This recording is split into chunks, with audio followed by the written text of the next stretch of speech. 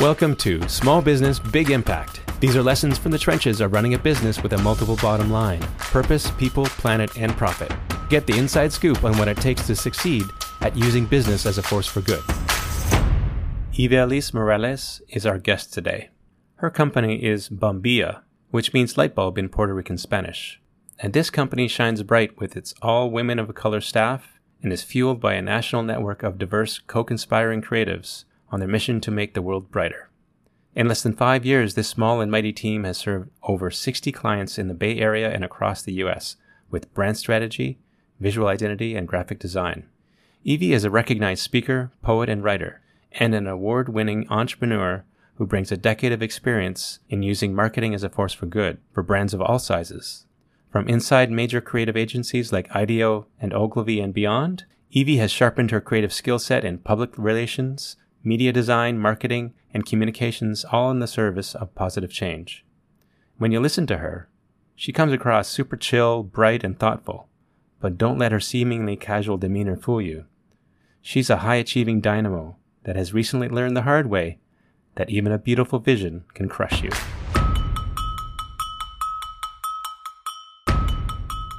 Well, around this time last year, I was juggling a lot.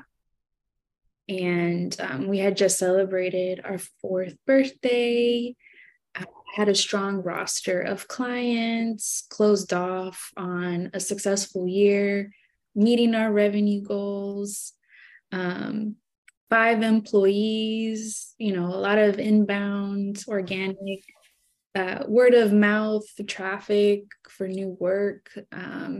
So from the outside looking in, and perhaps maybe on the inside looking out, it looked like things were thriving and going well. But ultimately, I'm really good at masking pain and stress, which, has its ties in childhood trauma, which I have learned.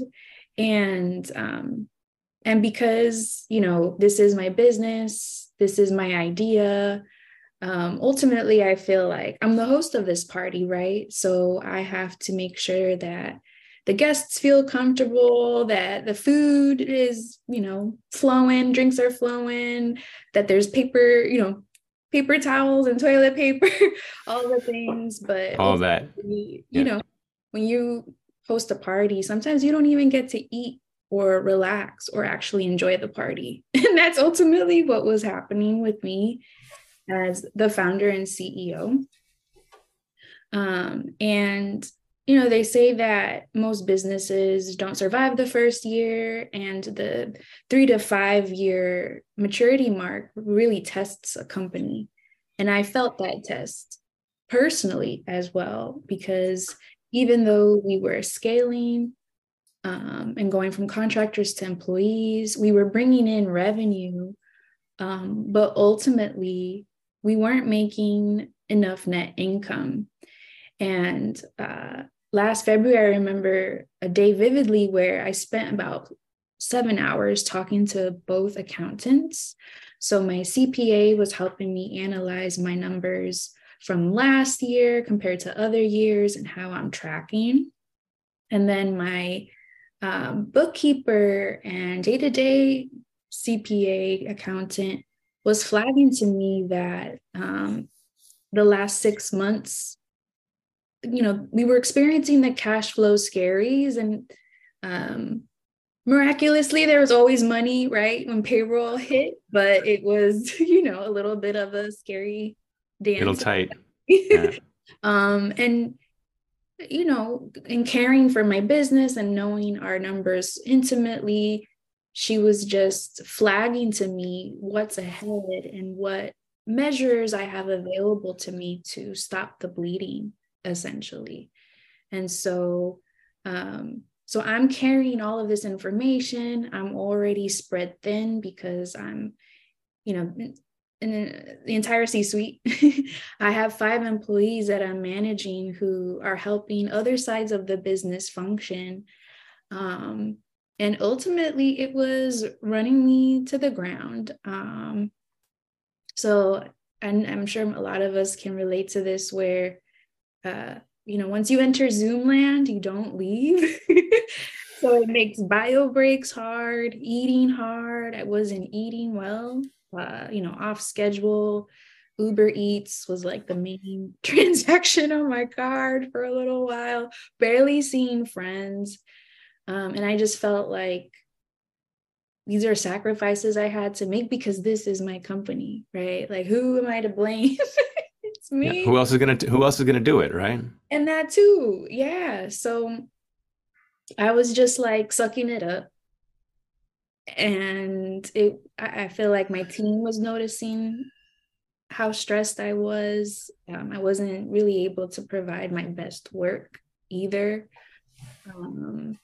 And I remember just really sitting in doubt, that thinking like, maybe I'm not cut out to be a CEO. I've been doing it for so long. It's like rinse and repeat. If this is the stress for the rest of my years, I don't know if I want to stay in this, because professional services is one of the most complicated business models, I would say, to keep profitable. You need multiple revenue streams outside of creative human hours. And so I went to one of my mentors, because I'm a planner. I like to think things out, pros and cons lists and all that. So I went to my mentor with like 12 different options of what I could do, because I really felt like this was all going downhill and I don't have the capital to hire help. My team is already maxed out. And so, there were extremes. One of them was run the company to the ground until we lose money, all the money we have, and I can claim bankruptcy. Woo! That sounds like a great idea.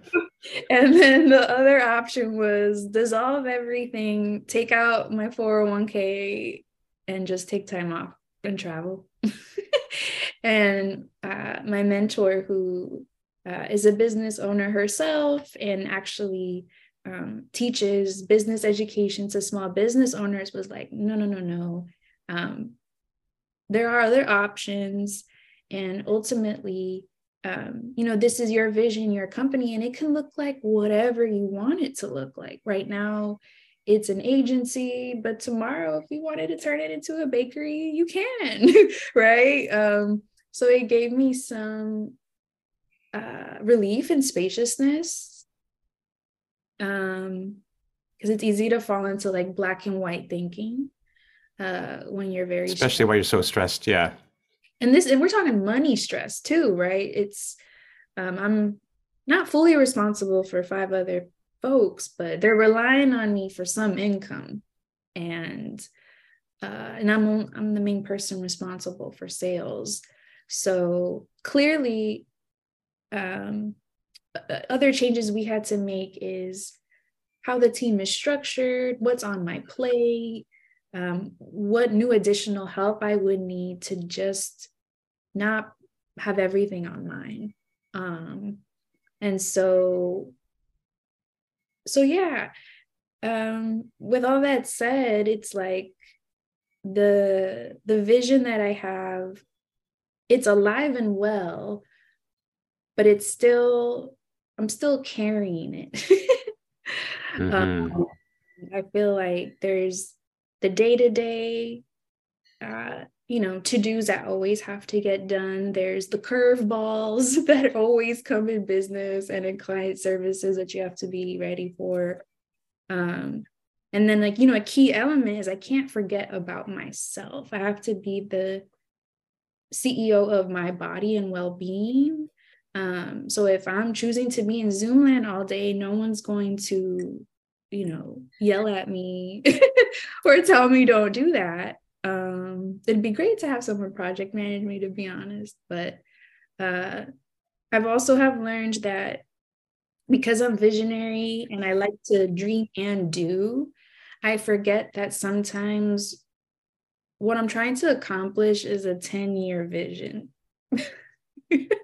And I have to remind myself that for where we are, At this point, 5 years old. We've grown revenue year over year. I'm excited to share we've increased our net income considerably compared to last year. So I got smarter with our finances. That also involves taking a class on financial freedom so that I can take a step back and think about what life I'm trying to build for myself and how the business can support that lifestyle and that monetary need. And I also in that time had to seek mental health support. And I highly encourage all entrepreneurs to seek therapy or a coach. I use both. So a coach helps me with limiting beliefs that are hindering my progress forward. And then my therapist helps me unpack my past, which is the root of my limiting beliefs. So it's a nice combo. And ultimately, I took many breaks also last year. So I, maximized my flexibility in working wherever there's Wi-Fi. So on top of taking time off, I also just switched up my environment, which really gave my mental health a little bit of fresh air, some renewed inspiration and motivation. And realizing like I don't have to accomplish everything all at once, that there are more options than extremes, and that it's very easy to feel crushed by your big ideas and vision and get upset and mad at yourself when you're not moving fast enough or not accomplishing as much. But, it takes more than 9 months to incubate a human baby, right? Like, I got to have some patience, right? Yeah. Have patience, and yeah. Sort of already moved into some of the things that you've done once you had hit that point, or I don't know if it's rock bottom or it's like the reckoning, but I'm wondering if you could bring us to that point of reckoning, just bring us back to that point of reckoning and like what it was like and what that experience was. Yeah. I would say, the moment of reckoning was realizing that I wasn't being kind and healthy to myself, and my well-being was on the decline. So because I wasn't moving my body, I wasn't meditating, leaving my house, socializing, eating well, plus stress. I mean, you can only imagine the contents of my mind. The negative self-talk, feeling really isolated and insular. And that's when I knew like this needs to change, because I don't want to harm myself any more than I already am. Was there like a point, like an evening where you just sort of like looked in the mirror or something and said, oh God, what am I doing? This has got to stop. Yeah, it was that day when I talked to the accountants. When they painted the picture of the track record against the forecast. Okay, that was it. They were like, this isn't looking good, baby girl. So it's like, oh no. So it's like, I proved to myself that this company can scale, but it can't scale at my detriment, which is why, I need, for example, to add another senior leadership team member who can carry some of the load, but to have one person be the nucleus for, a growing company. And even structurally, it's not strong. That's not a strong foundation. And so I think, the money stress, the outlook, the stress of the outlook, the changes I had to make to turn the ship around, on top of me not feeling well mentally, physically, emotionally, and not really feeling supported. It was feeling like quicksand. And that's why I had to take a break. And so this year, I'm now plugging in my breaks so that I don't reach those breaking points. I've learned that the times I've wanted to quit were times I just needed time off. Because, I'm not one to overwork. I like to pack in a lot in a short amount of time. So you won't necessarily find me, staying up late. I might wake up really, really early, but that's just my cycle. But I don't have to go so hard. And if I'm going, a million miles a minute, then when will I have time to rest? Right. It's just feeding into like the capitalist cycle that burned me out in the first place in the corporate world and that I was trying to avoid. So, yeah. You do your own version of it. Exactly. Yeah. That's why it's like there's no one to blame but me. I'm not going to get a gold star. I You get a war wound. Right. Yeah.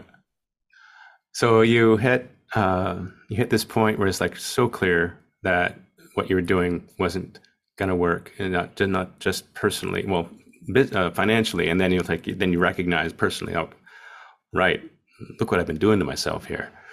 And then you started making these changes, right? And you creating more space for yourself, and you're also creating more space for everyone, right?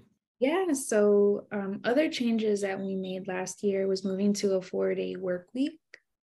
And so in that sense, we're all being gifted 3 days of rest.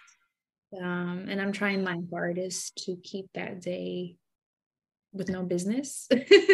And then we were virtual to start, so everyone has flexibility to work from anywhere.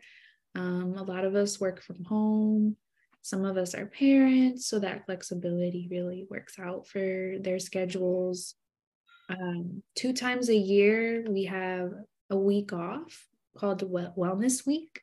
So it's a company-wide holiday to also give everyone respite, and they're timed at the end of busy seasons because it's so easy to, sprint and then join another race without resting. I mean, even athletes take breaks in their off season. So it's like, Yeah, totally. hey, yeah.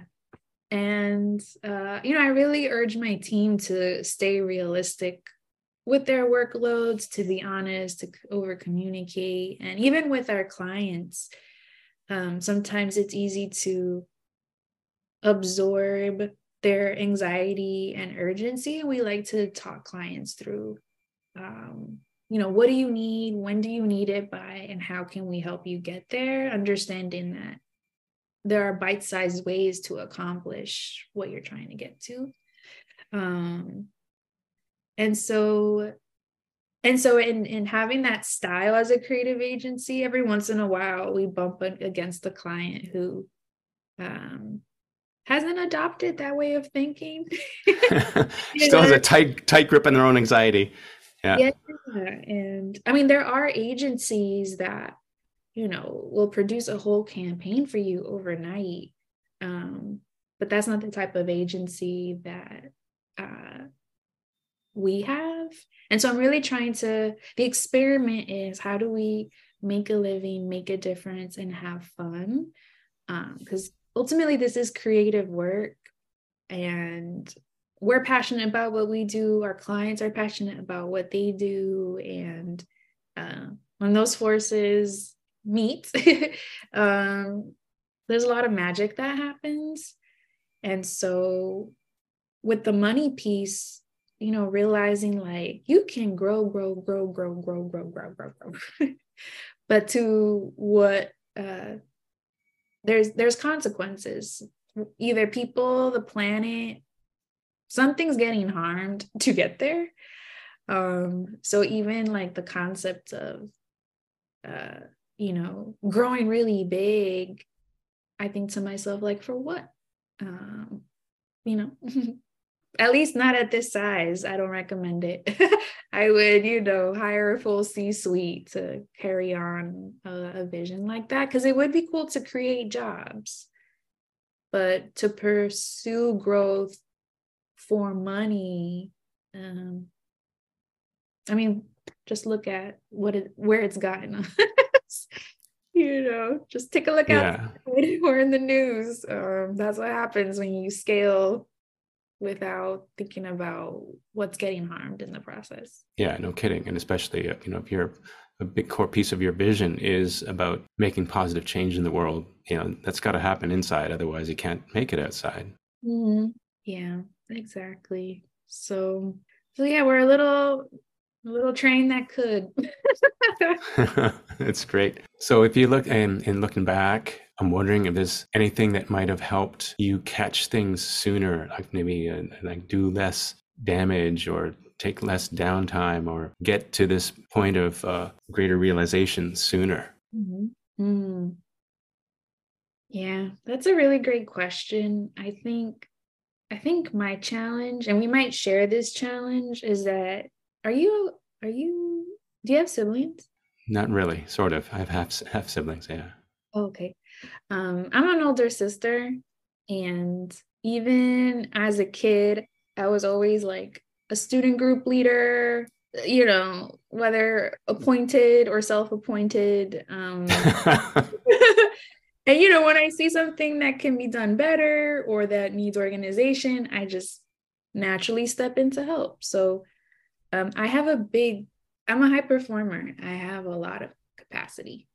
And that's why I thrived at the corporate agency level, because it moves fast. There's always new projects, new clients, new skills to learn. But even that variety can burn you out because you're always learning and never just repeating.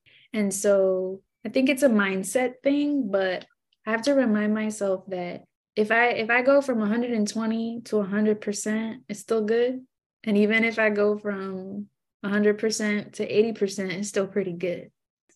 Because my 80% is someone's 100%. And so I guess there's a level of perfectionism, because I'm not a perfectionist in the sense that like things have to be flawless.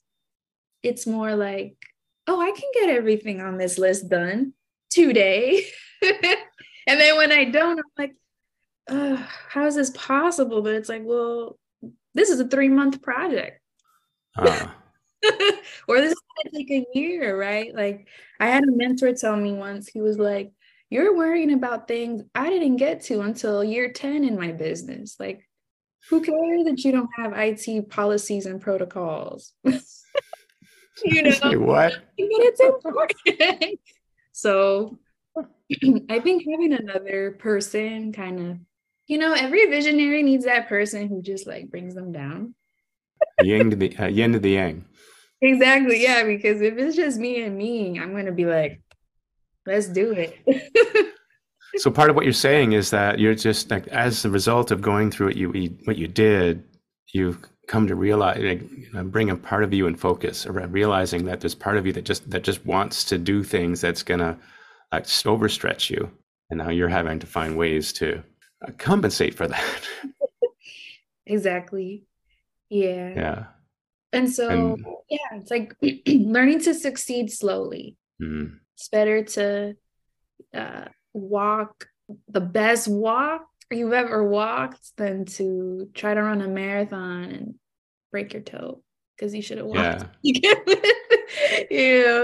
And when you think about it, when you see like artists or companies that have that overnight success, I mean, they've really been at it for at least 10 years. And with a business, if you reach the 5-year mark, that signals that you have a product or service that's in demand, you have found market fit, you have returning clients or happy clients that are referring you.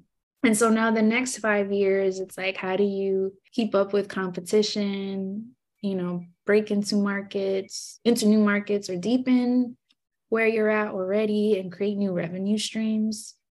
And so even with the way I staff the team, I'm trying to catch bigger fish that sustain us for longer than to find a lot of little projects that will piece together the money, but then create brain stress because we're spread thin over a lot of different things.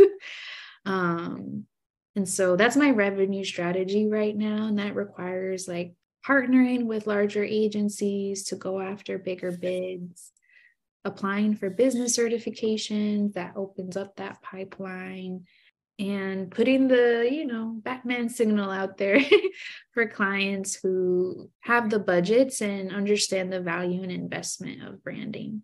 So it's like you're looking to refine your formula so that the income and the quality of the clients matches what will be sustainable in the longer term. Yeah. And consistency is the strategy. So in this last year, we've also invested a lot in our process, our systems and tools. And so it's rinse and repeat, refining it as well as we go. And, that does require that I stay close to help train the team as well. And so, being the boss is not easy because there's just so many, burners that are on. Yeah. It's like my mind's in the future. I have to use the past to inform the future. And then there's the present. So I got to be in all three places. Sounds like a lot. Shapeshifter. Absolutely. Yeah. Part of what I like to bring with these episodes is see if there's some way that people can prevent or inoculate themselves from stepping into the hole that you stepped into. But also I'm really getting the distinct sense that this has been a process of self-discovery, and I just really wonder if it would be possible to come to the awareness that you have now without, getting a few bruises. Yeah. What I've learned is the lessons are in the bruises. Unfortunately. Mm-hmm. Well, fortunately, you also had the benefit of using those bruises as lessons and not evidence of your inadequacy or the fact that it's what you're doing isn't viable or what have you. That's super important. Yeah, that's a really good point. I am very self-reflective. I do journal every day, which is part of my self-care. I've been trying to do it at night to offload my brain. I've been told that's a really good habit. But running a business, growing a business is definitely personal and professional development intertwined. And what also was becoming really heavy for me is in having employees, you're now in the realm of HR and people management, and that's emotional labor and care that no one flagged to me. Or at least I underestimated that, you have different individuals with different lives, different contexts, different lived experiences. You have to meet them all in the middle. You have to make sure that they're collaborating well, that they have everything they need, over communicate with them, hold them accountable to their goals on areas of growth. And that's me pouring into everybody. And then I, get emptied real quick. Yeah, I was gonna say that's a lot of you to go around. Yeah. And that's why, that's why I've learned that like this, I can certainly grow this team and company, but not if it's just me by myself. I wouldn't recommend it. And when you look at a lot of successful startups, they have co-founders, and it makes sense, because you need someone with the strategy, someone with the numbers, someone who handles the people, someone who handles the business, and I'm doing it all and have been for 5 years. So that's what I mean. Like, I can do a lot, but I don't know if I don't want to do this for the next 5 years with this structure. And so I would say also that last year's wake-up call to recenter myself in business, pay myself more, because I also wasn't paying myself a lot. Essentially like living paycheck to paycheck, because with payroll, it's almost like I'm scared to pay myself first, because what if we need money for others? And starting to think about what the exit strategy could look like. What does succession look like? because that is an option. And ultimately, as founders, we have a choice. It does feel really scary to close down shop if that's what's in your heart. But I've been seeing more founders do that gracefully and proudly, because it's not failure. It's like an experiment. Well, and there's always the option too of getting the business to be able to run itself and then plug someone in that can do that for you. Yeah, that's what I would like to do. Yeah, because I definitely have learned for myself that I'm a starter. And so I think what also was draining me was I was stuck in the world of spreadsheets, processes, cash flow analysis, sales data, and worried about the day-to-day. And so then that was silencing my desires and natural proclivity to be creative and spontaneous, big picture. That's also why I've been questioning my role as CEO. And I think it's because I'm unsupported. If I had a COO, for example, I can actually do more strategy, visionary things. But if on the operations side, I'm like, I could do it, but this is boring. Yeah, totally. Yeah. Light up my soul. But I've been interviewing for a new project manager, and I came across someone who lives for spreadsheets, and I'm like, see, there are people out there who love doing this.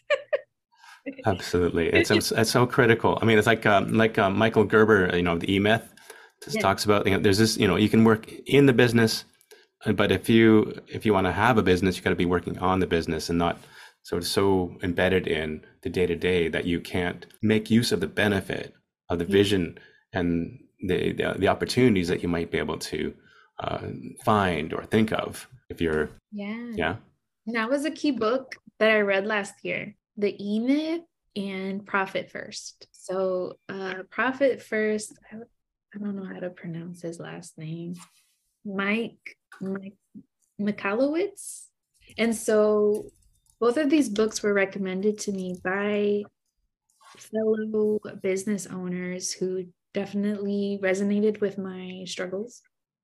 And with Profit First, it's an accounting philosophy that makes sure you get paid first as the owner. The recommendation is to start off with 1%. So 1% of all incoming revenue goes to you.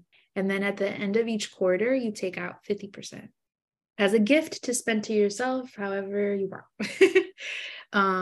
And so right now I'm at 4%. He thinks you can get up to 50. And I'm like, I don't know how that's going to happen, but I'll take it. Percentage. It sounds like a principle that's offsetting a proclivity, as you're saying, to do the opposite. Yeah, exactly. Right. Yeah. And also, in Mike's accounting philosophy, if you're paying yourself first, setting aside what you need for expenses, kind of like how you manage your personal books, then, if you don't have enough left over, that means you got to cut back expenses. So you should never be in a situation where you have higher expenses than revenue. And that's where I was. We were growing in revenue, but my expenses were just as high. And then with the E-Myth, that's when I realized the path I was on. I went from being a technical maker to an entrepreneur. I don't want to be a manager. I want to be an entrepreneur. And I do miss being technical, but there are other ways to do that. That's why I came out with like a self-published poetry book last year, because I was like, I gotta have some fun around here. So yeah, it's super important, because that's where the juice comes from, right? Yeah, exactly. So yeah, it's like I created this company so I could work at it, but now I'm stuck running it, which is what my Gerber tried to warn us about. Totally. Well, yeah, exactly. And this may sound a bit self-serving, but like I know a book that is a remedy to that. It's called Systemology, by David Jennings, and it's my Bible. It's what I use and what I deliver, but it's all about allowing the business owner to not be the bottleneck, allowing the business to be able to run like a well-oiled machine, typically is a thing that's required to scale, except you've done it by force. Yeah. Interesting. Yeah. I'm a bottleneck. This has been a lot. Yeah. You've packed it in. It's like, which it sounds like that's just who you are. Yeah. Yeah. And so I want to thank you for all that you've shared. It's been, I think I'm going to listen to this episode a few times and bring it all in. It's just been so generous of you to share. So thank you. You're welcome.